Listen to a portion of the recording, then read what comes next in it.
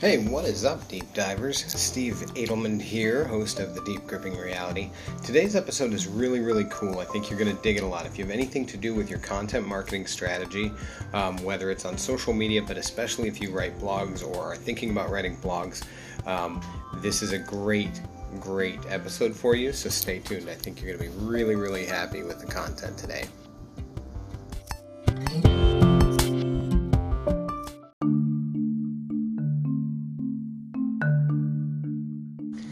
Having or being a good content writer has so much value in the digital world, in establishing authority and credibility, in just building content with real value. So I was writing this blog for for the company I work for, and I realized this would make a really interesting podcast. So I'm going to literally read the blog to you. I hope that is okay. I know a lot of you are cringing, but I promise I'm pretty good at reading a script. I've written many of them back in the day when I was a telemarketing guy.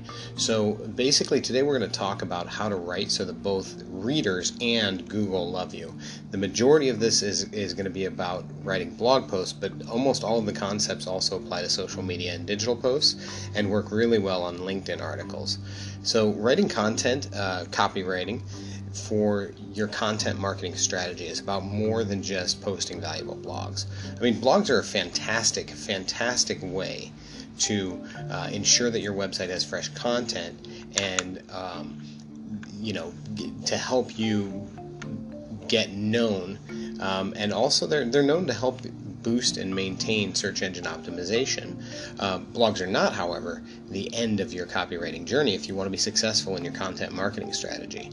Having a skillful and knowledgeable copywriter on staff can be a really great way to ensure that your message hits the mark. And if you don't have one, or you feel like you're not one of the best writers, or you're kind of afraid and not sure where to start, I'm hoping that today's podcast will help with that. But also, one step further than that, you can always hire a freelance writer or a firm that can help with copywriting. Now, if you're ready to seriously tackle writing blogs, articles, content writing, and you're not sure where to start, I've got you covered. After years of painful studying, research, trial and error, rigorous testing, and analysis, I've found what I think are 10 proven ways to boost engagement, clicks, and command that ever valuable attention of both readers and Google alike. As I've said in past podcasts, attention is currency. So number one, start with the end in mind.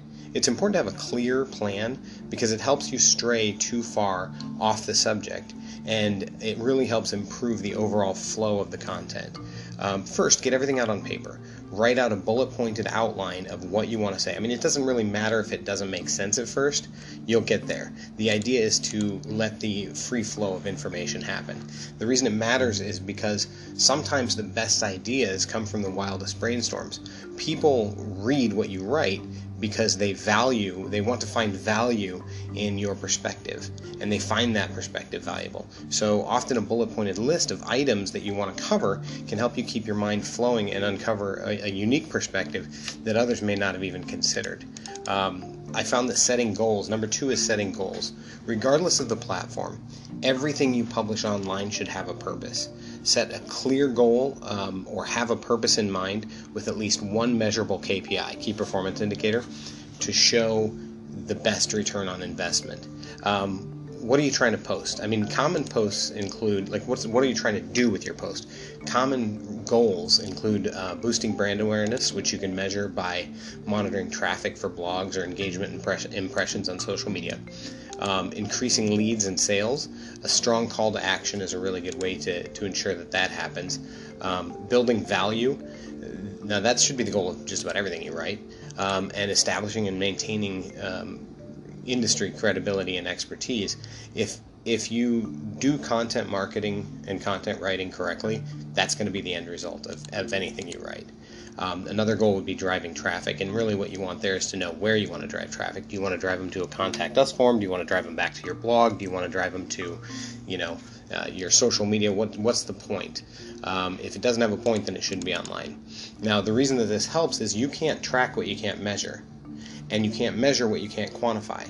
So having a clear intention and identifying the KPIs early to watch out for will help your future self avoid mistakes and repeat successes. So if you write something and all of a sudden it's viral, the last thing you want to do is wonder why it went viral. It could just be a fluke, but it could be something very specific that you did with that. So, knowing the KPIs and figuring out what it is that is the strategy behind it helps.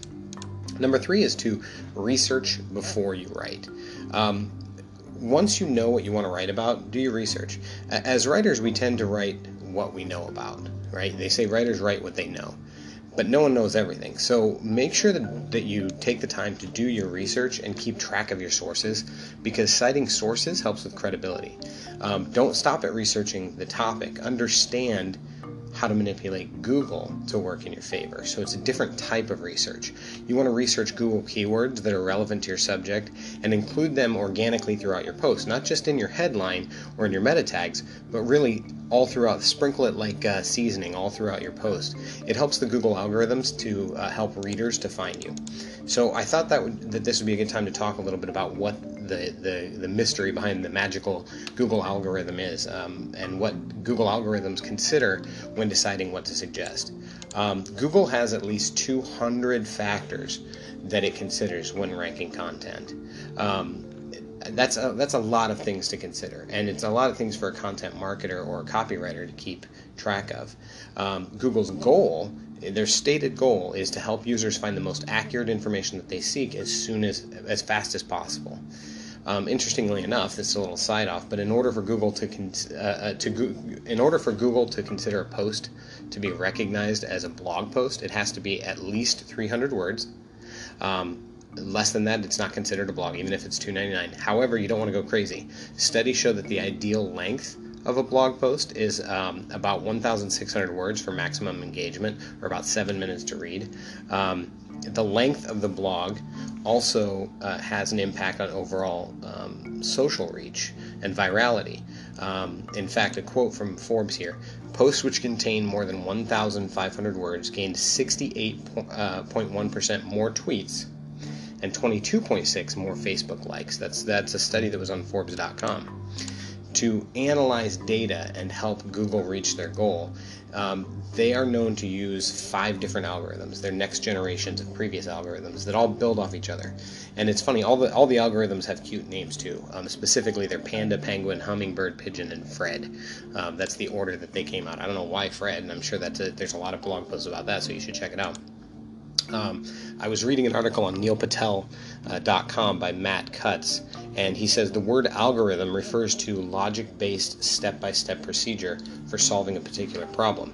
That's an old data analysis thing as well, and that's what Google does. Is they use logic-based, meaning there's rules for it to follow, but it's a step-by-step procedure for solving a problem. And in this case, the problem is making sure that the best content is getting referred.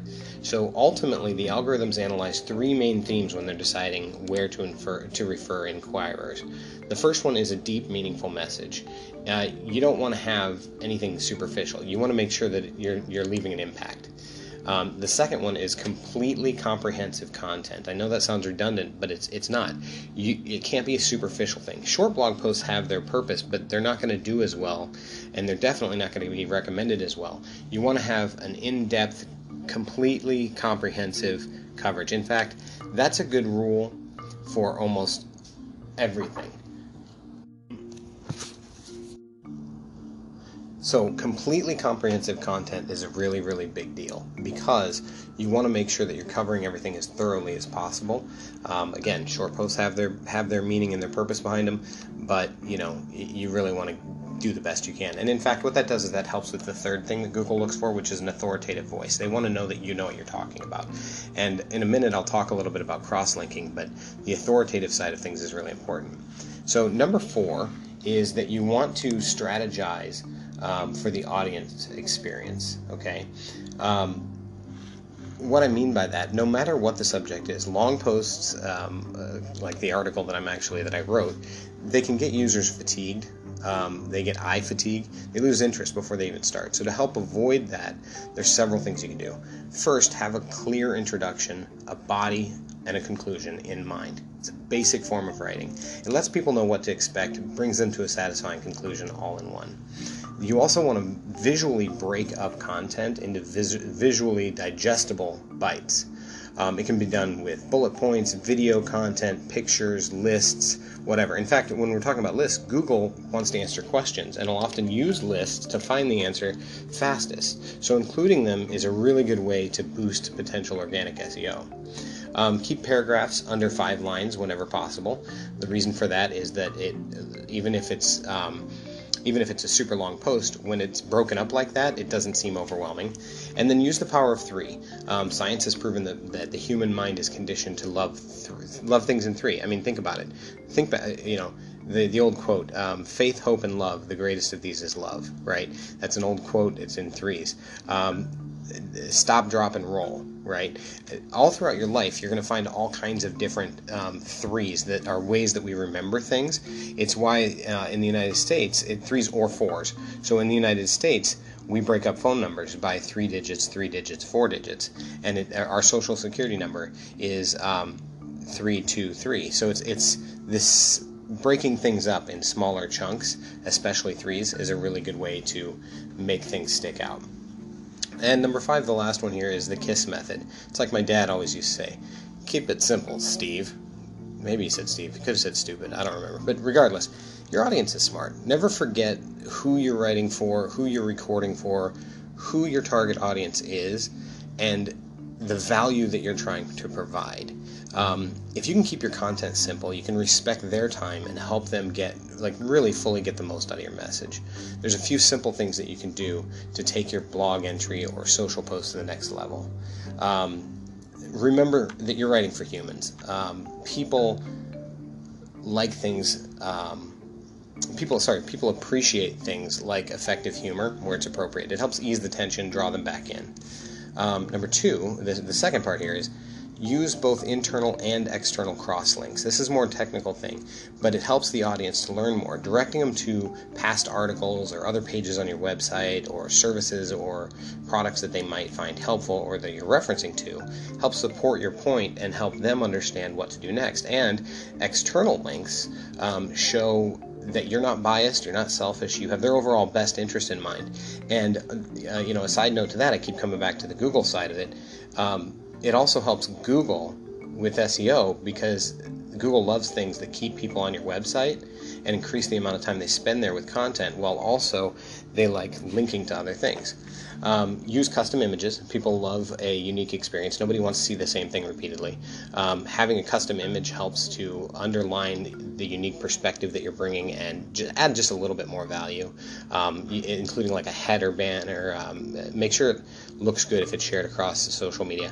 You'll notice that for each of my podcast posts, each of my shows, there's a different image. There's only 1 or 2, I think, that have the same image, and it's because one of them was a 2-parter. It was a longer show, and the other one was because it was an extra. So I've decided, as part of my branding, if I do an extra episode that's like super short, then I'm not going to create a custom image for it so that people understand they can skip this. It's not super important.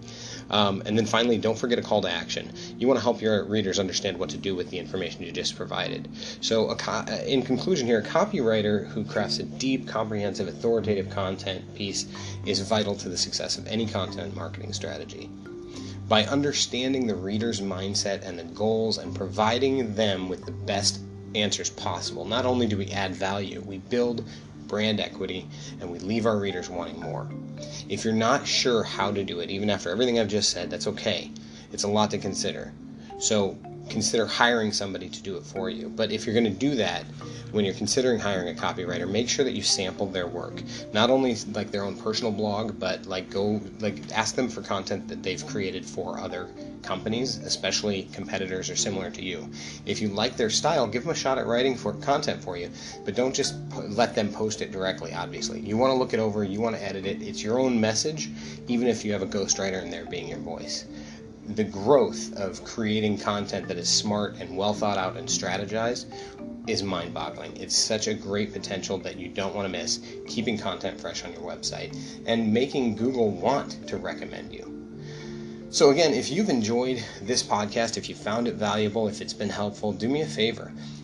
Subscribe to this, to the podcast, share it with your friends, let people know. And if you have any questions, feel free to reach out. I'm on social media under TDGR Podcast. You can find me on Facebook. I'm on Twitter. I'm on Instagram. I'm even on TikTok. So feel free to reach out or anywhere the podcast can be found. Thank you very much for tuning in to The Deep Gripping Reality. And until next time, dig deep, my friends.